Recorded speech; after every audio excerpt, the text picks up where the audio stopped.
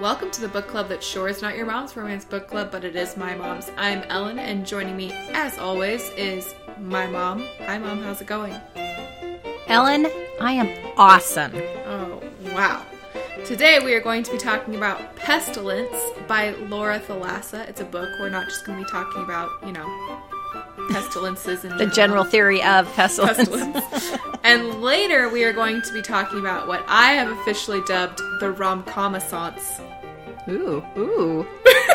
Thank you. That's a good word. But first, Mom, what have you been reading? Ellen, I have been reading. Okay, first of all, I finished The Governess Game, which was a delightful book. It was. By Tessa Dare. Best line ever is when she says, "We're going to kiss again, aren't we?" And he says, "You're damn right we are." That was awesome. That is the best loved line. That book. Then I read The Mother Road by Megan Quinn, which was recommended by a listener who I'm sure is a fantastic person. I can pull it up. It was recommended to us by Kathy. Okay. So thank you for that. That was enjoyable, fun, little romp. Then I read Josh and Hazel's Guide to Not Dating by Christina Lauren. Mm-hmm. Oh, did I say the other one was by Megan Quinn? Yes, you did. Okay. And that was also delightful. Mm-hmm. That was just way fun. Then I read The Duke with the Dragon Tattoo by Kerrigan Byrne, which is in her Victorian Rebels series. That's the series. The thing that was fun about this is that I loved that series when I read it. And so this kind of reminded me about how much I liked that series. Yeah. Because it's been a while since I read a book from that series. Yeah. So I thoroughly enjoyed that. And then I read Pestilence by Laura Thalassa. Or I don't even know if that's how you say it, but that's how I'm saying it. That's what I'm going with. Okay. So we have some overlap. I also read The Duke with the Dragon Tattoo by Kerrigan Byrne. If you really liked The Highwaymen in that series, you're definitely going to like The Duke with the Dragon Tattoo. It's very reminiscent of that book to me. At least it felt They even say it in the book. Hey, you got your wife the same way I got mine. Yeah. But that being said, I do think you should read the whole series. It's all amazing. And I think reading the whole series lends well to this book. Then I read Lingus by Mariana Zapata, which I've told Mom she can't read. Jeez. The list of books I can't read is longer than the list of books I can read. I really liked it. It was a lot of fun. And he is so dreamy. But I was telling Mom, I was just surprised because her books are usually pretty tame in the sexy department. And this one is tame in the fact that it still takes them a while, like it does in every other Mariana Zapata book. But they talk about sex a lot more because he is a porn star. So it comes up, There's that. It does come up.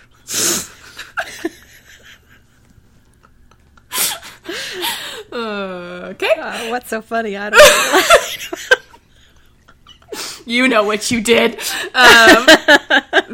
I read Blockshot by Kennedy Ryan, which I also am trying to convince Mom that she shouldn't read because it also is a lot sexier than what I think her other books are. But man alive, the things that come out of Jared Foster's mouth, I was like, proxy blushing on behalf of Banner. I did a whole live tweet of my reading of this book if you're interested in looking at that. I really liked it. I can say that I think there are some elements of the book that might be off-putting to some readers, but what I really liked about the book in the end was that she's got these two people who are to varying degrees imperfect, as we all are, and but she still gives them a really sweet, tender romance. And per usual with Kennedy Ryan, there are some lines and passages in there that I think just like kind of blew me away. Like she's just so good at, I don't know, she's just got some really good passages in there about love and, you know, how it's unconditional and like kind of what comes with that. And I just thought it was really beautiful. Well, and Ellen says I can't read this one, but she's commandeered our Twitter account for all these days while she's been tweeting about it. And so I said I'm reading it regardless.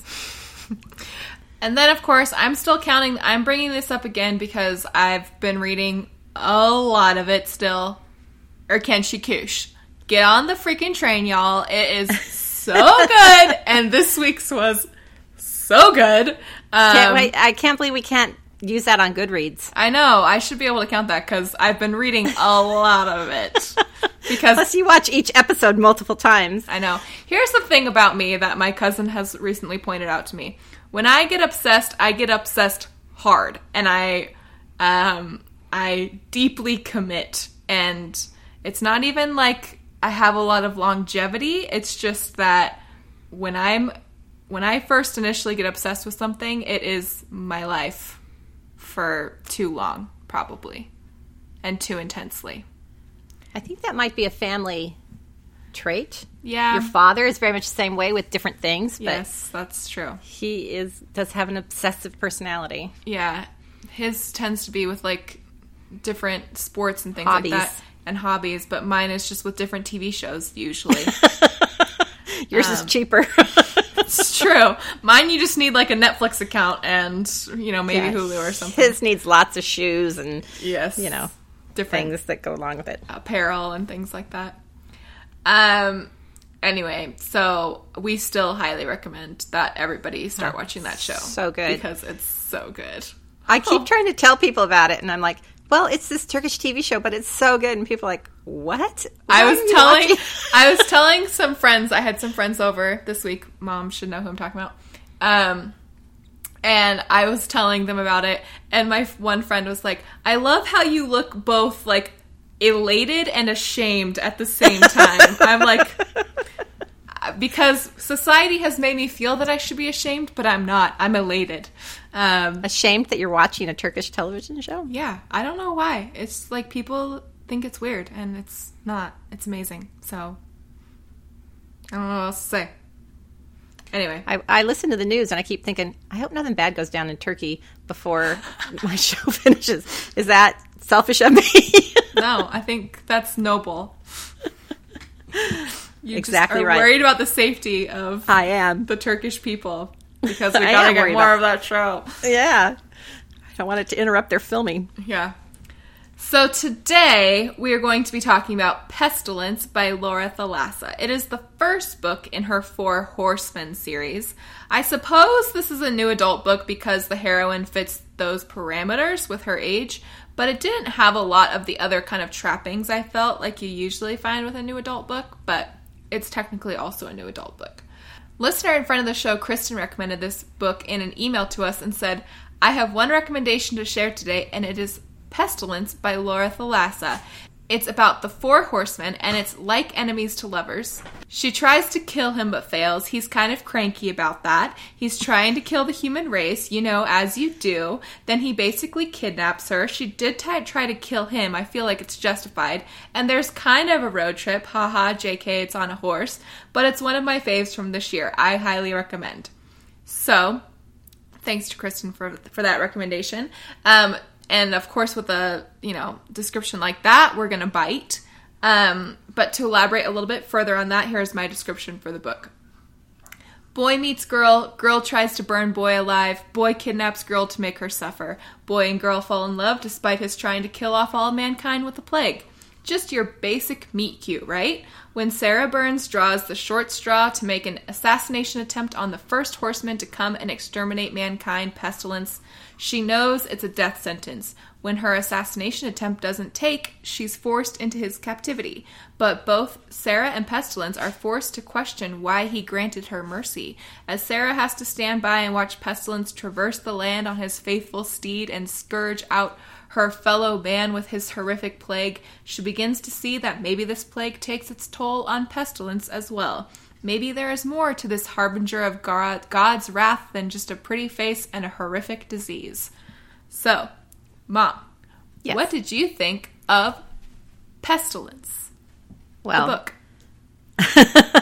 Pestilence in general, I'm not a fan of. Yeah. But this book, no, I really liked it. I Yeah. really enjoyed it. I thought it was a fun read. It was like Cormac McCarthy's The Road meets Supernatural meets romance. Okay, I did see supernatural undertones there, just Yes. because the angels and Yeah. if you guys don't know what we're talking about, the TV show Supernatural with the Winchester brothers. Who we're fans of. Yes, I really liked this book. Yeah. Well, I'm a fan, of fantasy in general as a genre. I'm a fan of, and so I thought it was a fun story. I mean, there's things I didn't agree with it religiously, but we're not going to get into that. No, we don't need to get into that. But I thought it was a fun take on it, and I learned that when the apocalypse comes and the horsemen come to destroy the earth, we just need to get them laid and Just throw our best women at them. get these guys laid, hook them up a little bit, little party on down, and their whole outlook will change. And just hope one of them takes, right? Like one of them makes him see the true meaning of love. There you go. Yeah, I also really liked this book. It was, it's interesting because for how much there is going on, there's also not a lot that's happening, if that makes sense. It's kind of an interesting paced book. So it did take me sometimes a while to it took me a second to get into the groove of it. Well, if you know the geography of where they're traveling, because it starts out in Canada. Yes. And there's a lot of space between the cities and towns that they go to, which is Canada. Yeah. And a lot of woodsy area and that kind of stuff. And then once they come down through Vancouver and down south towards Washington, then the cities are closer together and there's a lot more stuff going on, and it gets a little crazier. But I did love, we've talked about this before, we love a good road trip, which I think is why Kristen recommended it to us. The forced proximity. Yes. There's a lot of that going on. A lot of that going on. Like her really riding on the horse with him. Doesn't have really social niceties. He's like, oh, I don't care that you're naked. Like, why do I care? And then he starts to care a little bit more as the book goes along. He was very socially awkward, and yes, it was funny. And then they do have a lot of banter, which we also love.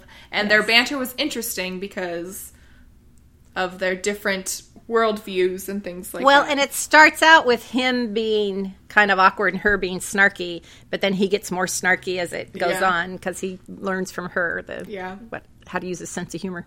Yes. So, first question. Mom forewarned me that there was one thing that bugged her about the book. Can I guess what it is, Mom? Well, you tell me what you think it is, and I'll tell you. I think that the swearing bugged you. Oh, no. No? Oh. The swearing didn't bug me so much. Okay. What was it? What bugged me was, and it was just a little thing, but this whole thing, because at the beginning of the book, he is not nice to her. I mean, he's horrible to her. No. And he's dragging her along behind his horse. She has to walk the whole time.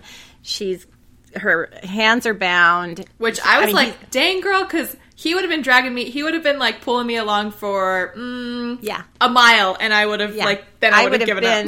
It would be like in the Vacation movie, she kept up for a mile or so. Yeah. And then just a dragged torso. But the fact that she's describing how horrible he's treating her and how awful and how much pain she's in. But gosh, he's still pretty good looking. I was like, really? But Mom, he is though. So. I know, but still, there are things that people do that make them less good looking. And I think dragging you behind a horse would be something that would make a guy less good looking. Unless that's what you're into. If that's what you're into. I thought for sure it was going to be the swearing because just I got over the swearing. Because she told me that like before the book started, and I was like, okay, what's going to like what could potentially set Mom off? And you know, Mom's a sweet kid. She a sweet kid. I try not to swear. I used to to not swear. Then Mom used to never ever swear, and then all her kids started swearing. And and it wasn't even that I had kids because I never ever swore. No, I until my kids became adults. Yeah, and they all started swore. It's like, gosh, dang it! So Mom succumbed to the peer pressure of her kids. Don't swear. I'm not a swearer. I do flip you guys off all the time. Which she never used to do. Mom used to just do this, like, 3-finger, like, salute thing. Just, like, this weak, limp-wristed... But you all knew what it meant. This weak, limp-wristed hand gesture that was supposed to signify that she was, like, thinking about flipping us off, but... I think I might flip you off right now, but... But I still don't swear that much, unless I'm quoting, or unless it really calls for a swear word. Because sometimes, some situations just call for a swear word. And I never swear because I get angry. I do it more than that. I know that you do. You could put a sailor to shame. And how you came I'm not that bad, but I am bad-ish. Okay, so what... It wasn't the swearing, though. It was just this whole... really? Is she going to go on and on about how good-looking he is when he's been torturing her? It just seemed a little... Well, Mom, like, no matter what the situation, sometimes you can't deny the hotness of a, male specimen. Well, how many times have I gone to a really bad movie and thought, wow, that was a really bad movie, but what's his name was really good-looking? It's true. I feel like those words exactly have come out of your mouth before. I'm glad that what's his name took his shirt off in that scene. made it worth the price of admission. And I'm just saying that because you could really put in a whole bunch of names in that spot. Yes, it's true. Okay, so what did you think of Sarah as our heroine? I liked Sarah. I thought there was the one thing I thought was a little weird is we didn't get a lot of description about Sarah, like what she looked like. Yes. Here's my thing. Okay, so I also really liked her. I liked that she was sassy. I liked that she was always very self-assured. She's tough. But I wanted to know more about her, about how she got to be that way, about what she looked like. We got like chestnut hair, but that's about it. That's about it. And I don't know, like there was just a lot of times where she was, they would be sitting on the horse together and she was like, I would tell him about my family, my life history, and I'm like, I wish we had just gotten a couple moments where we got to see into that conversation, just because I want right. to know how she got to be tough. I want to know, what those, because, this is year 4 or 5 of the Horsemen arriving. I want to know what it was like for her in those first, 4 years. I want right. to know how she talked a little bit about wanting to go to college because she was really into English lit. Yeah. And then once the Horsemen came and everything kind of went to crap, she just decided it wasn't worth it and became a firefighter, which, that's really all the backstory that we got. I mean, There's not a lot more there. She likes to read and she likes to recite poetry, and she recites poetry to him all the time. I think what I mainly just wanted, I wish that there had been, I'm going to say the following, and I don't want it to sound inconsiderate. I just wanted to know more about how she is this sweet, nurturing person that also is super hard-edged and kind of a badass. Yeah. I'm not saying you can't be both at the same time. I think that you can, but I think that there's usually a series of events that leads you to be that way. Right. And so I wish, even if there was like a prologue that showed her pre-Horseman and she's this sweet, angelic thing, and then later she just kind of alludes to the life events that led her to kind of toughen up a bit, which I understand we're supposed to infer that it's, she's, fighting fires amongst all this world apocalypse that's happening. And also some, like, paramedic training. Yeah. Do you understand, like... Yeah, absolutely, because I thought the same thing. And it made it so I had a hard time picturing her in my head because there was really no physical description of her whatsoever. Whereas we got a lot of him. We got a lot of description of him. That being said, I really liked her as, like, she was a really fun counterpart to his character, right? I think so, too. And all that he's going on. So, what did you think of Pestilence, the character? I liked his character. First of all, Virgin Hero alert, Virgin Hero alert. And that was, I always like that. Yeah. I think that's fun. But in like a totally different way than we usually get Virgin Hero. Right. Because he's like aware of what needs to happen, but he's not. But he like kind of seems to only think of it as like procreation. And. Well, he thinks of everything very analytically at the beginning and very.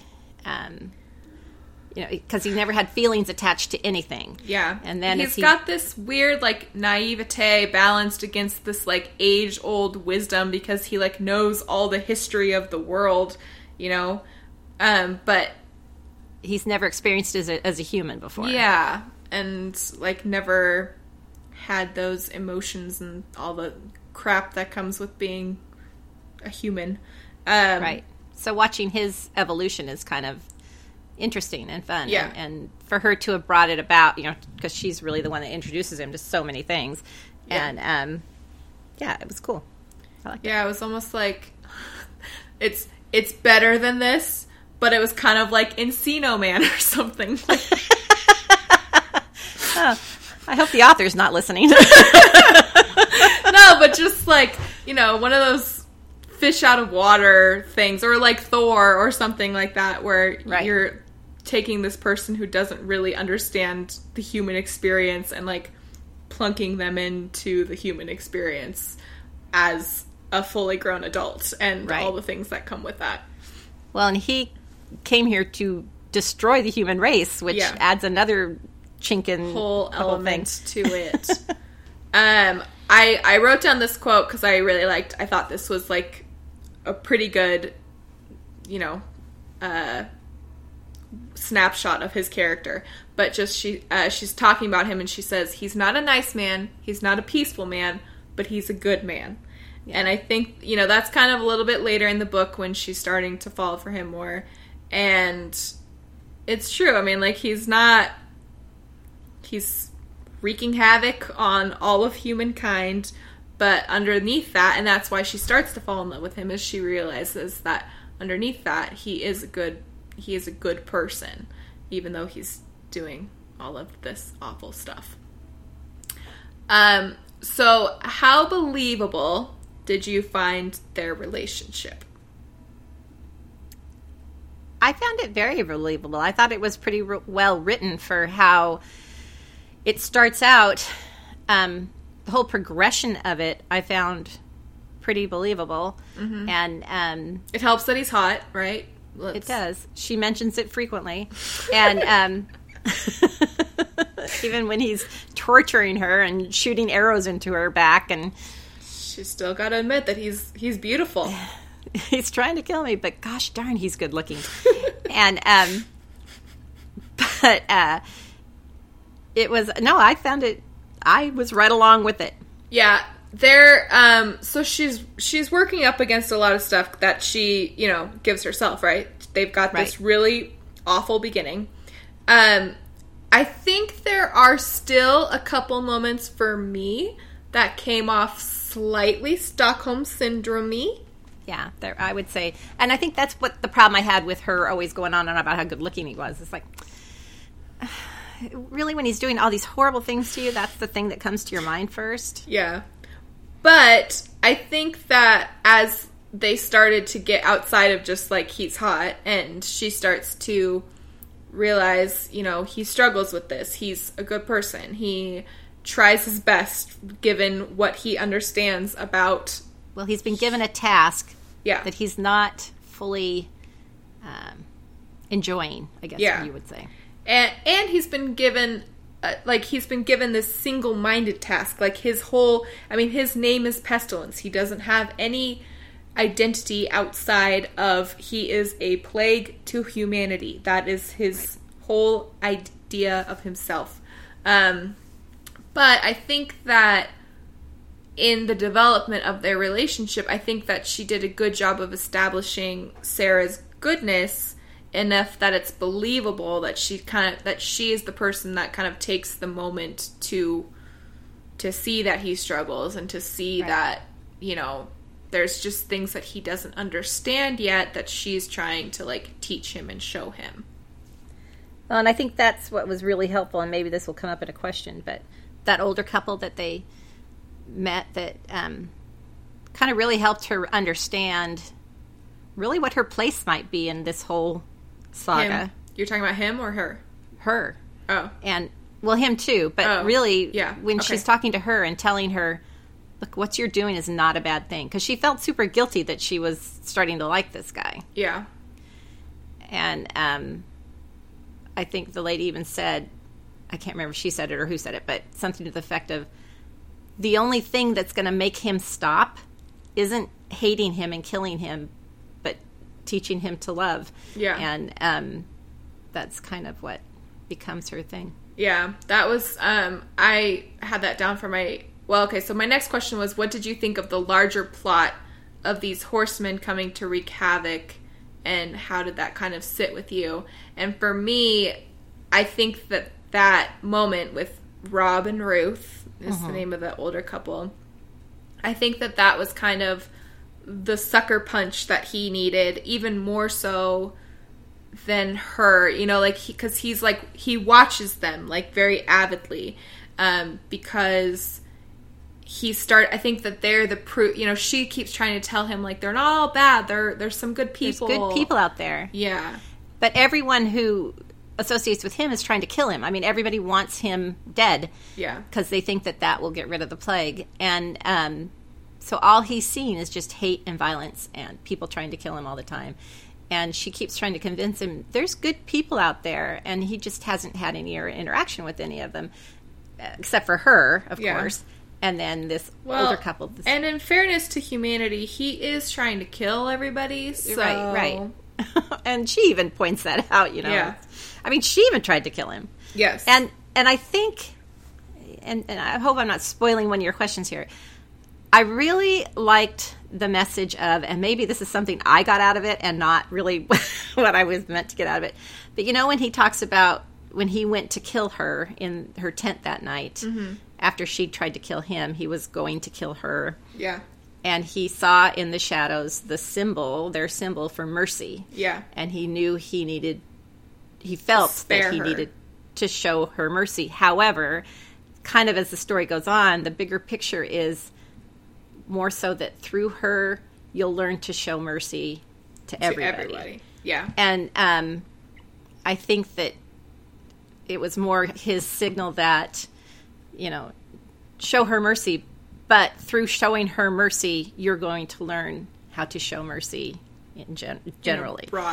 In a broader sense. Yeah. And anyway, I thought it was, I liked that aspect of the story. Yes, I did too. And I liked, you know, we won't get too much into the religious overtones of the book, but I liked that none of it was too heavy-handed, and there's not any, like, clear line that's drawn, you know, and she's always asking him, like, what's God like? What's his gender? Like, what's his like, deal? You just wouldn't understand. Yeah. And, but, you know, and she's like, which religion is true? And he's like, they've all got some good stuff going on.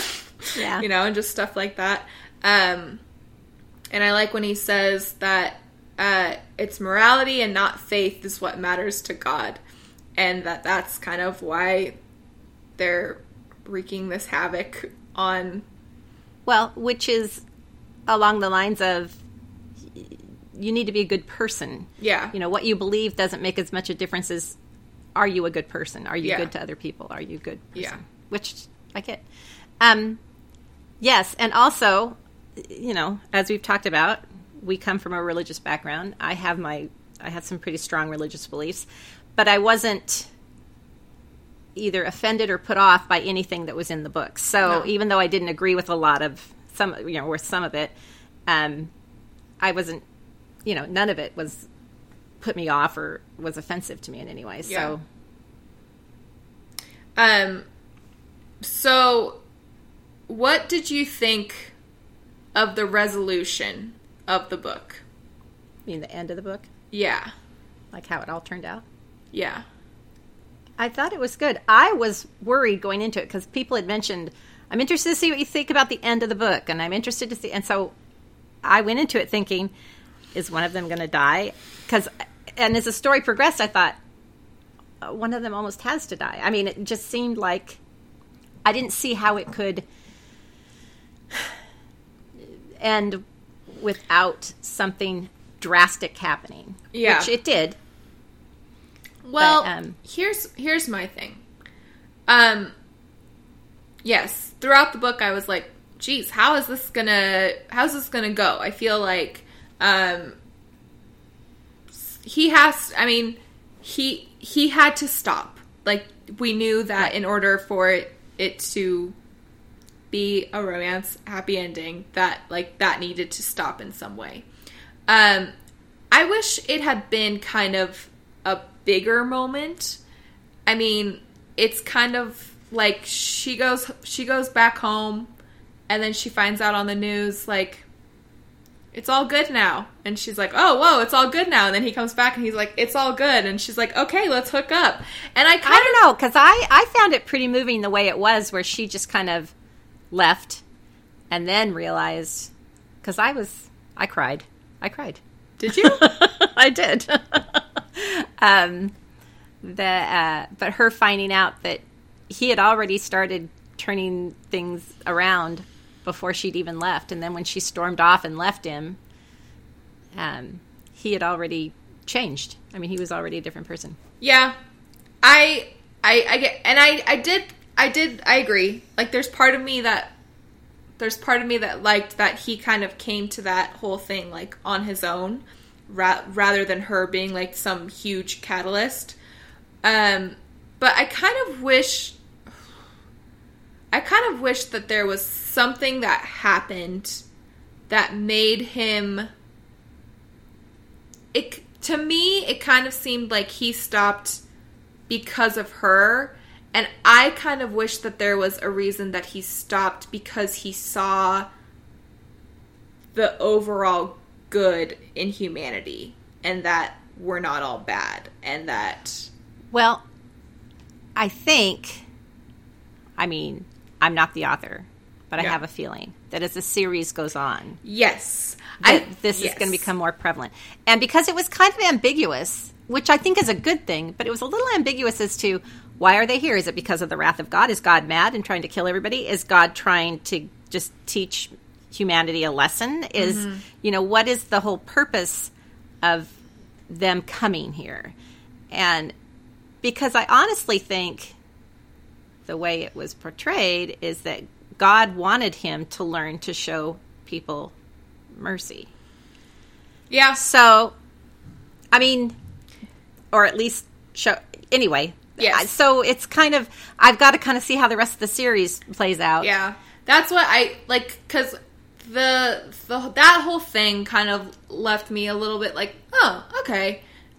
So I think I was... But I think it's ambiguous for a reason. I think it's and I think it's first bookitis, like we've talked about before. I think that she's trying to save some of the bigger, because... The apocalypse can't be over yet because she's got 3 more books to go, right? Well, it even in the epilogue, here comes war, so... Yeah. But I guess that's kind of where I don't know. It was like this big thing that they had to overcome in him stopping his life's crusade. And I felt like when it did, it was just kind of like, oh, okay, cool. I think it was. I think you're downplaying though the whole thing of him. Like when he comes into the room and throws his crown down and says, I'm done. She storms out. Yeah. I think at that moment, that was him realizing he didn't want to do that anymore. Yeah. But I really think it's going to play out more in the other books. So don't be so judgmental. I know. I guess I just felt like the big part of why he stopped was because she was like giving him the cold shoulder and like wanted to leave, and I wish that it was that and something else. And like, I think that it's implied that there's like a lot of little somethings along the way that kind of lead him to start thinking this way. But I wish that it was spelled out. Maybe I'm dumb and I just need things spelled out a little bit more for me. But like, I just wish that it was a little more clear. Well, I didn't get that so much, but you know, I'm a better person you are. So that's true. Okay, so final question. What was your swooniest moment? Oh, gosh, I always forget about this. I know. My swooniest moment. You tell me yours and I'll think of mine. Okay, mine is when he is confessing his feelings to her while she thinks that she's asleep. And he's like telling her all of the reasons that he loves her and like how he just can't, you know, ignore the like very human things that she's making him feel and things like that. So I like that.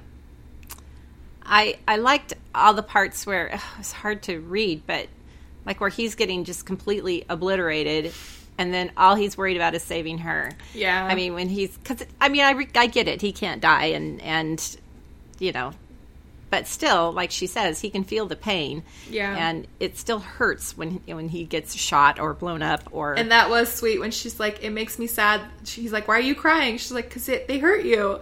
And he's like, "And that makes you sad?" And she's like, "Yes, obviously, I'm crying."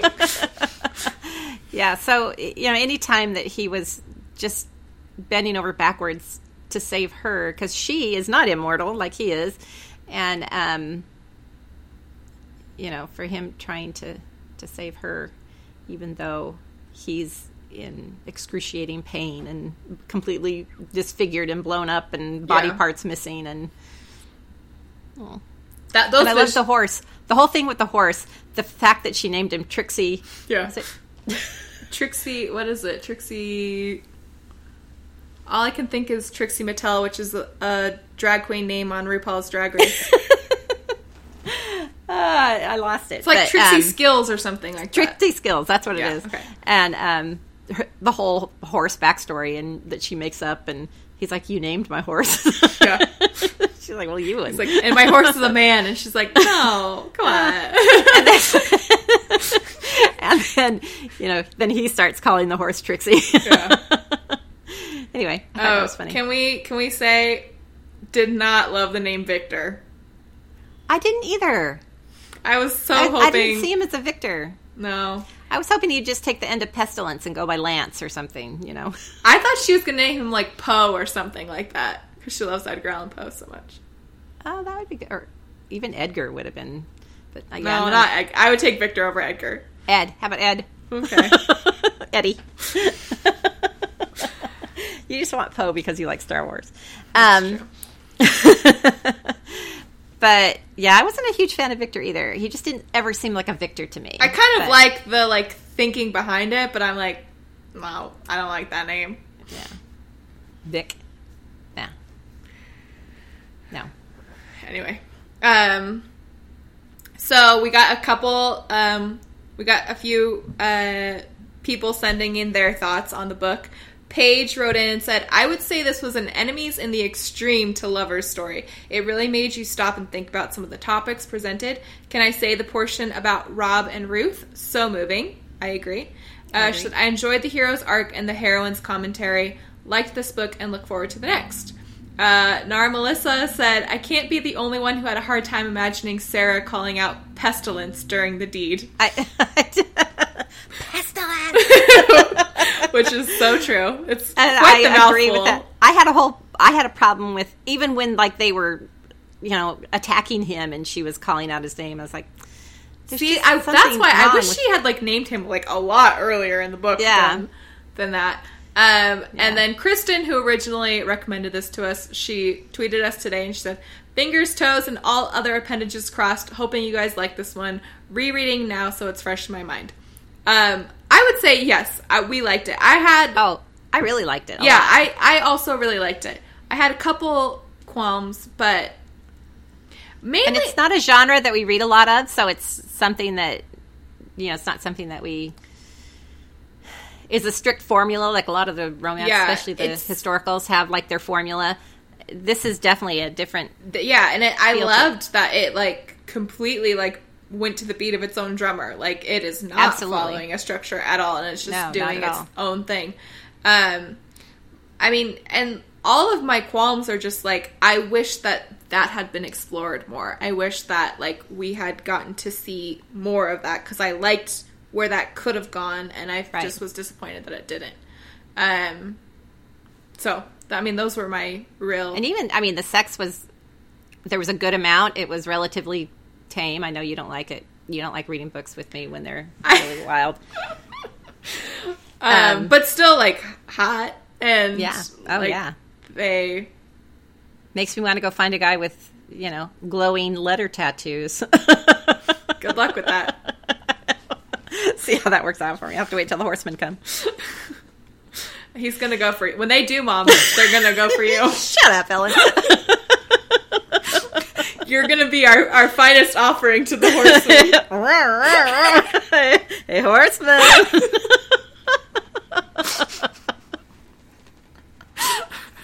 Giddy up. I've got my own horseman. Oh, gosh. Okay. My husband has horses. I have to explain the joke. That's true. Oh, gosh. Okay. Mom, any other thoughts on Pestilence? No, but I really enjoyed it, and I'm looking forward to the rest of them. Yes, I am as well. Especially since I think that this one did suffer slightly from what I assume is first bookitis, so I'm really excited to see, like, how the rest of the apocalypse goes. Out. Yeah, want to see how this apocalypse turns out.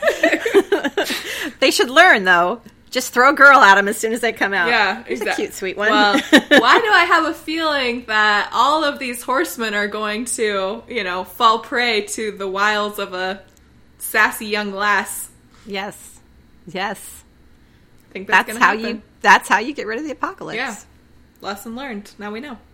So those are our thoughts and some of your thoughts on Pestilence by Laura Thalassa. And thanks to Kristen for the recommendation. We enjoyed it. So we would love to hear more from you on our Facebook page, Goodreads group, our Twitter, which is at NotYourMomsRom, also our Instagram at NotYourMomsRom, or you can email us at notyourmomsromancebookclub@gmail.com. So if you want to read along with us and email us with your thoughts, or if you would like to suggest a book for us to read, as Kristen did, we'd love to hear from you. On October 1st, we will be discussing Act Like It by Lucy Parker with a romance virgin, my sister-in-law and mom's daughter-in-law, whose name is also Kristen. So we're excited to do that with her. Hopefully it goes well. She's a sweet little thing. I'm afraid we're going to... she's not as sweet as you might think. She is too sweet. Shut up. So, for now, we're going to take a break, and when we come back, we'll be talking about the reemergence of the rom-com. So, stay with us. Welcome to our little break segment. I really feel like this needs some sort of theme song, like it's time for a break. Well, I like the way you say a break. The break is like when we do the news and the mail. I like the way you say break like it's a 3-syllable word. Break. But I'm going to do that theme song now. So, in some news, we are still on Instagram, just so in case you didn't hear, at NotYourMomsRom, where I'm going to try to do, like, Man Crush Mondays and weekly pop culture recommendations and pictures of my dog, because he's cute. He's okay. My dogs are cute, too. They are, but I'm the one with the Instagram password. We are also... How does that work out? We are also now on Stitcher, Spotify, and Amazon Echo, so you can listen to us those ways if you prefer. Also, we are still doing the drawing and contest, the review contest. So if you would like the chance to win a $50 Amazon gift card, then you can go to iTunes or the podcast supplier of your choice and leave a review. The only thing you have to do is leave that review, and this is really important. Take a screenshot and send it to me either via our email, send me a DM on Twitter, send me a DM on Instagram, whichever you prefer, Facebook or message. Facebook. Yeah. We've had some people enter. Love seeing those reviews. We love to read them. You guys are so sweet. The deadline for that is September 26th because that's when we're going to be recording the next episode. So we want to do the drawing on the next episode. So please just remember to send us a screenshot. If you've already left a review but haven't sent me a screenshot, take the time to take that step as well, so I can get you entered for your chance to win $50 on Amazon. Anyway. Yay. So we got some emails this week, or the past couple weeks. The first one is from Amy. She says, "Hi, Ellen and Ellen's mom.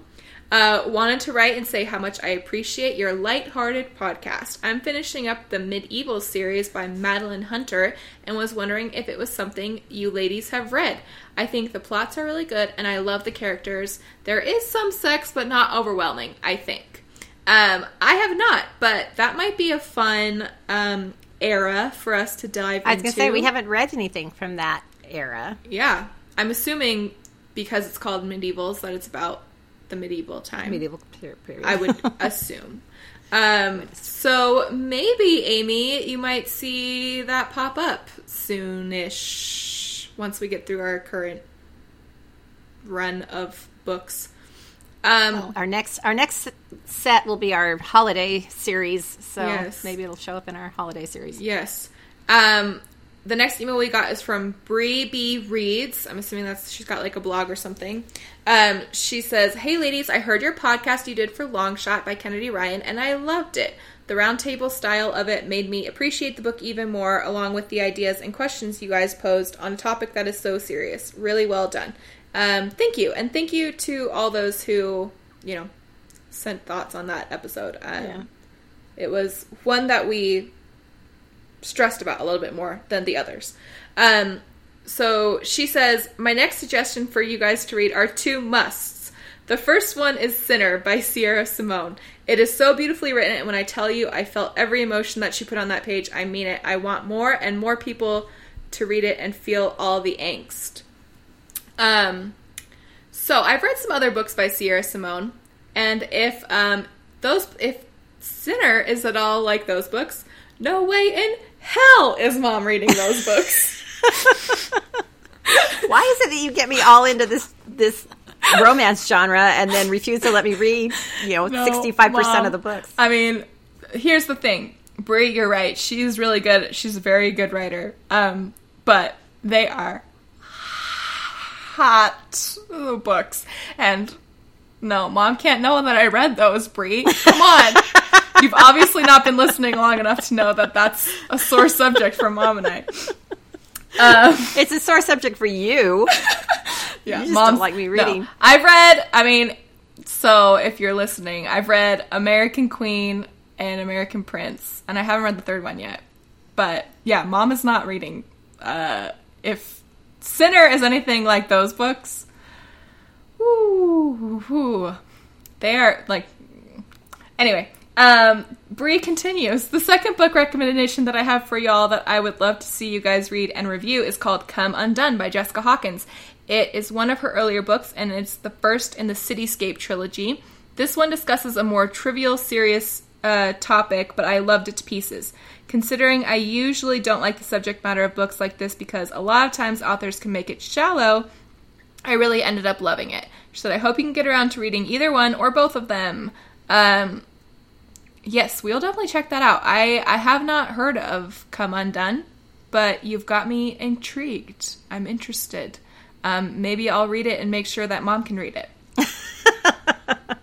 And see if I feel like you're babysitting me now. Yeah, well, somebody's got to.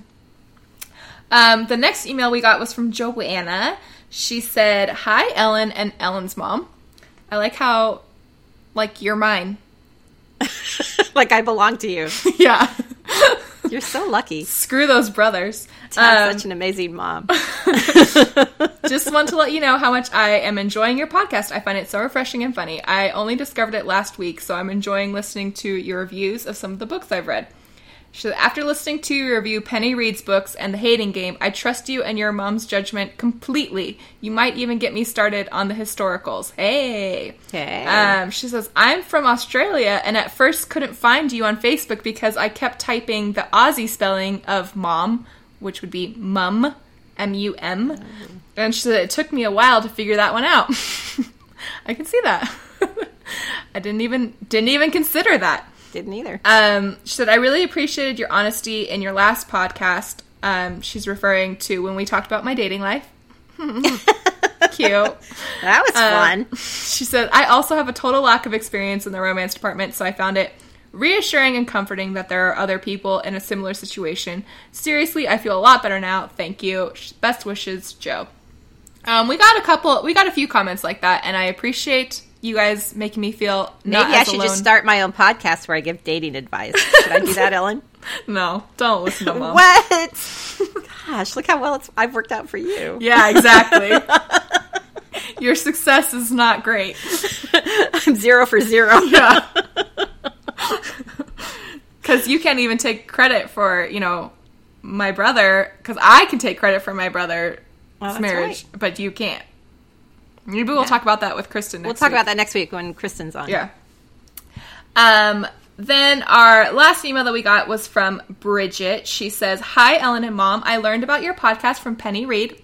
Love you, Penny. Penny. She says, "You guys are too funny." Don't tell Mom that. She already thinks that. She doesn't need the booster ego. So hilarious. She says, "I love the premise and you both make it work. I'm enjoying listening, though I find that even though I've been reading romance for 20 years, she says I'm 35, that we don't have a ton of overlap, so lots of reading for me to do." I know, I marvel at how much there is in this genre that, I can... Well, I keep thinking, I could look at this website that has this list of books because I've probably read most of them. And then I go on there, it's like, I've never even heard of any of these. Yeah, exactly. It's crazy. She says, "I do have a few author book recommendations that you might enjoy. I hope these are new to you, as I haven't listened yet to all of your podcasts." She says, "I have to read the book before I listen," which I totally get. So she says, you may have mentioned them, though you haven't made them the main focus. She says, "Susan Elizabeth Phillips, cannot recommend enough. Contemporary, great banter, moving stories. The Chicago Stars series, which starts with It Had to Be You, is probably her biggest, and my fave of that series is Nobody's Baby But Mine, about a physicist who gets pregnant by a quarterback. She writes books every 2 years, so her earlier books are back in the 90s and the aughts." Here's the thing. I've only read one Susan Elizabeth Phillips book. It was the first Chicago Stars book, which is It Had to Be You. It felt pretty dated to me. Like they're talking about O.J. Simpson commentating on sports. Like that kind of dated. But I know I need to try some more of her because people just love her. And I did enjoy a lot of it. It's just that some of the gender politics in that one were a little off-putting to me, if you follow me. Just I don't know. She's very kind of like a Playboy bunny type. And that didn't jive with me super. She's almost like an Anna Nicole Smith type. Anyway, but I know people love Susan Elizabeth Phillips, and that I need to give her more of a try. Bridget continues, "Kylie Scott, contemporary rock stars with Lick, but the second book, Play, about the drummer has the best banter in my opinion. I have a feeling Mom can't read Lick." Just by the title. Just by the title. I know nothing else about it. Okay. But maybe it's just referring to the guitar licks, because it's about rock stars. Which it's probably double meaning, let's be honest. She says, Karina Halley, contemporary, a few series like The Dark House, my fave, are paranormal, while the others are just regular contemporary. And then a few about European princes, LOL. You know, as you do, European princes. I listened to one request by a reader for smart historical romance with not much steam. Georgette Hare is great for that. She was writing much earlier than the writers we read today, but not as old as Austen and Bronte. I also love Georgette Hare. They are very good. And especially if you're looking for something akin to like an Austen or a Bronte. She says, looking forward to reading some of your suggestions.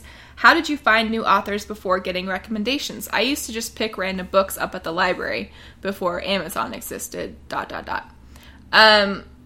Great question. For me, I've always kind of depended on Goodreads or Amazon lists. If there's a book that I find that I like, there's always some sort of like, oh, here's a list. You liked this one. Yeah, or here's a list of all the other books that feature heroines who enjoy writing in our wildflowers. Like, I don't know, there's just lots of random lists like that on Goodreads. Or I would just kind of look and just kind of scroll through the romance category and see kind of what had a lot of high ratings and like, okay, this kind of sounds like an interesting topic and it seems to be well received. Let's check it out. Mine was really scientific because I would literally finish a book and then text Ellen and say, okay, I'm done with that one. What should I read next? That is literally how that was going down. And I'd be like, Mom, I can't like keep up with you like in terms of recommendations. But yeah, so that's how I've always done it personally. But maybe if somebody else has a better suggestion for Bridget, that would be fun to hear. So thank you as always for sending those emails in. We love to get recommendations and just hear from y'all about how funny you think we are. It's okay to say I'm funnier than Ellen. That's okay. Don't say that. Even though it's probably true. So we will talk to you next time with our mailbag and news segment. Give us a break. All right. See you next time. Bye.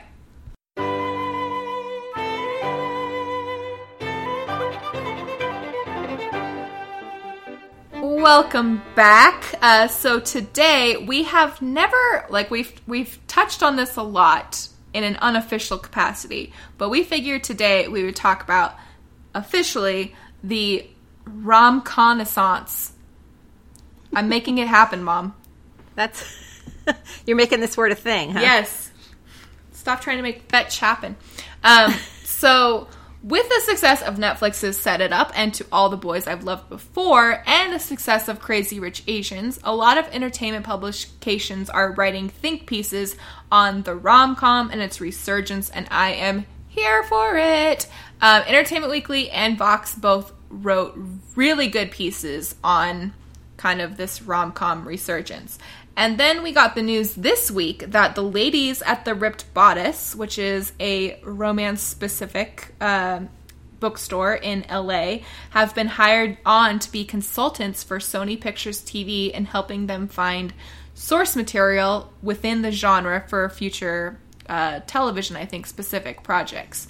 So, I think it's fair to say Ellen used to live in LA. Yes. And this was one of her favorite stores. Yes, I loved it. It was, it like opened just a few months before I moved from LA, and I was so bummed because I'm like, of course there's a romance bookstore that opens it was literally like down the street from me in LA, right before I'm moving. And she got me a tote bag that says that is a Ripped Bodice tote bag that I keep my knitting in. Yeah. Which is very apropos. Yeah. So Mom, what do you think why do you think that we're seeing this rom-connaissance happening now? Well, first of all, I think it's impossible for people to turn a blind eye to the fact that romance books are such big sellers. Yeah. I think it's impossible for publishers to not see that this genre of reading is one of the genres that just flourishes, obviously, because there's just more and more and more and more coming out all the time. In a time when, like, the publishing industry in general is, like, floundering struggling, yeah. You see, like, romance is still growing and booming.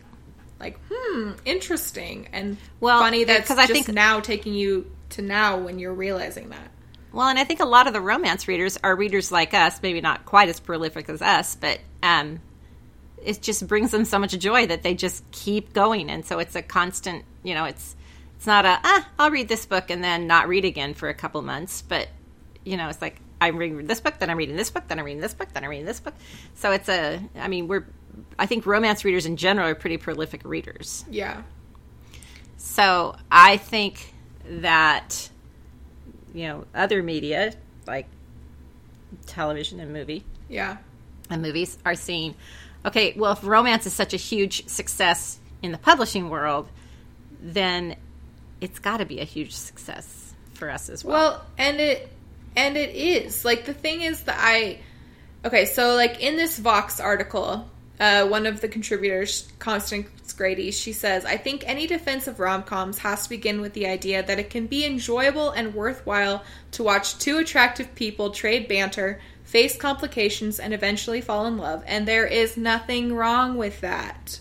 Like, yes, can I get an amen? Right. There doesn't always have to be explosions. There doesn't always have to be a superhero. There doesn't always have to be murder. There doesn't always have to be and I some think big it's mystery to solve. interesting that we're seeing this, rom-com return come about in a time when, let's face it, like, the news is depressing, and it's like, yeah, of course, like, people are turning on Netflix and they see a happy rom-com and then they are just, like, glued to it, and the internet becomes obsessed with it because, like, that's what we have. Like, that's what we want right now, I think. Well, even if you look at, if you go back to the 30s and look during the Depression, the movies that came out, there was noir His that Girl came out Friday, Bringing Up Baby. A lot of light-hearted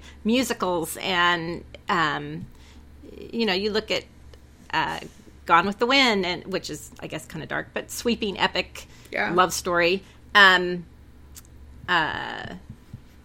Wizard of Oz.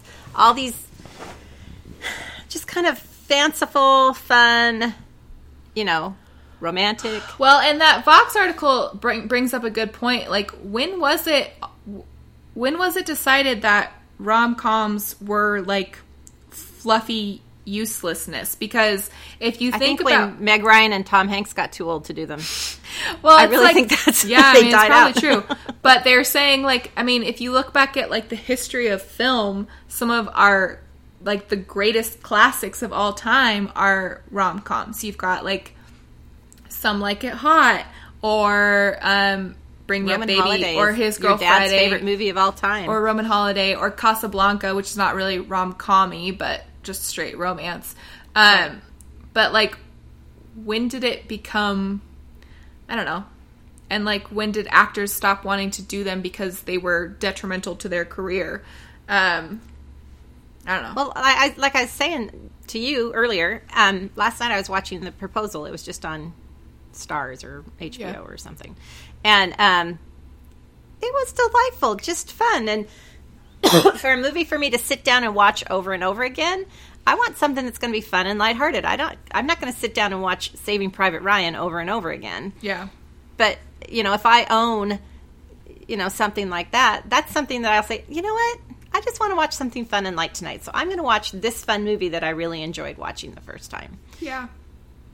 And I think I'm glad to see. By the way, I love the movie Saving Private Ryan. It's just not something you want to watch over and over again.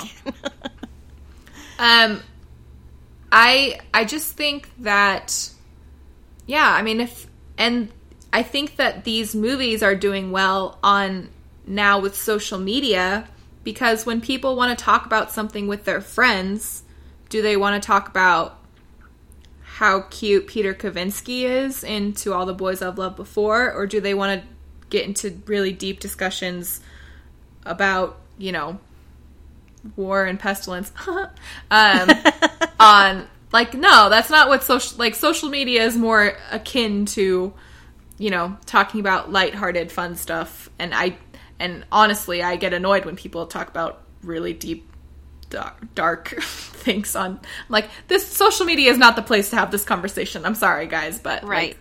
Let's take this all. Or how many of your friends do you get tired of them posting political stuff? And it's like, I don't want to be your friend anymore because I'm tired of you posting these things. Post cute pictures of Peter Kavinsky holding puppies like the rest of the internet, please. Seriously. Thank you.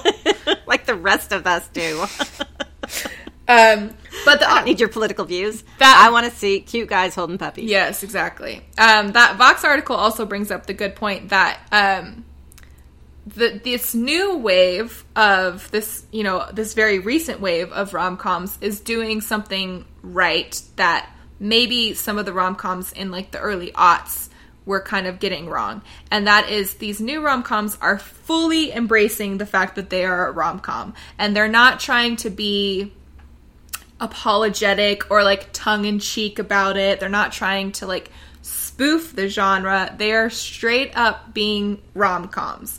And I think that kind of genuineness comes through and makes us more partial to the love story taking place when it's not featuring too like cynical, because like all the early, like, listen, there's some rom-coms that were coming out then that I love, but it's all like cynical people falling in love, whereas I think this newer wave is kind of more people that want to fall in love, or I want to fall in love, and I'm actively seeking it. Yes, and I think that is part of their success as well.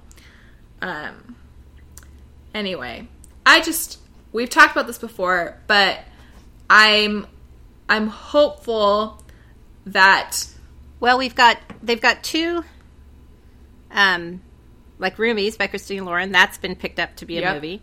And then The Hating Game has been picked up to be a movie. Kiss Quotient, which we're reading later for the show, has been picked up to be a movie. And probably because we said we were going to read it, we were going to talk about it. Yeah. And the Bridgerton series on Netflix. So that's definitely, the genre is moving from paper to... I don't read paper anyway, but the Ripped Bodice sisters, they did an interview when the news came out, and they, kind of touched on those. And they just mentioned that, listen, people are seeing a hunger now for rom-coms, and guess what? We have this whole genre of books that features, completely diverse and different stories. I know that we need more diversity within the genre, but I think that it's getting and better. Very strong females. I don't think I've ever read a book that didn't have a strong female lead in it. Yeah. And I think that as people start looking, to romance more for source material for rom-coms to be on movies and TV, I think that people are going to realize more of what the genre has to offer, and that it's more than just which ironically, the Ripped Bodice covers that people are used to seeing, and that there's a lot more in the genre to offer, and hopefully get made into more movies, because I would love that. Well, almost every time I read a book, I always think, this would be such a good movie if they, and you start thinking of actors that could play the parts, and yes, so totally. That's pretty much how I read books, because we're movie people as well in our house. Yes, we definitely are. Anyway, so once again, we are just here for the rom-com, and I am so glad that I feel this tide turning in the industry to see more rom-coms get made, and I love it. I'm on board. Yes. Bring 'em. So thanks so much for joining us. Again, if you would like to join us for Act Like It by Lucy Parker in 2 weeks on October 1st, you can subscribe on iTunes, Google Play, Stitcher, Spotify, and wherever your favorite podcasts are sold for free.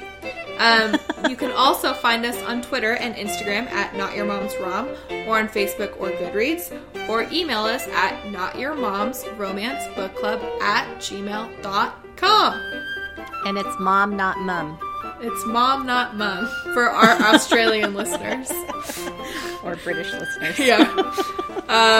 So, thanks again, and we'll see you next time. Bye, Mom. Bye, Els.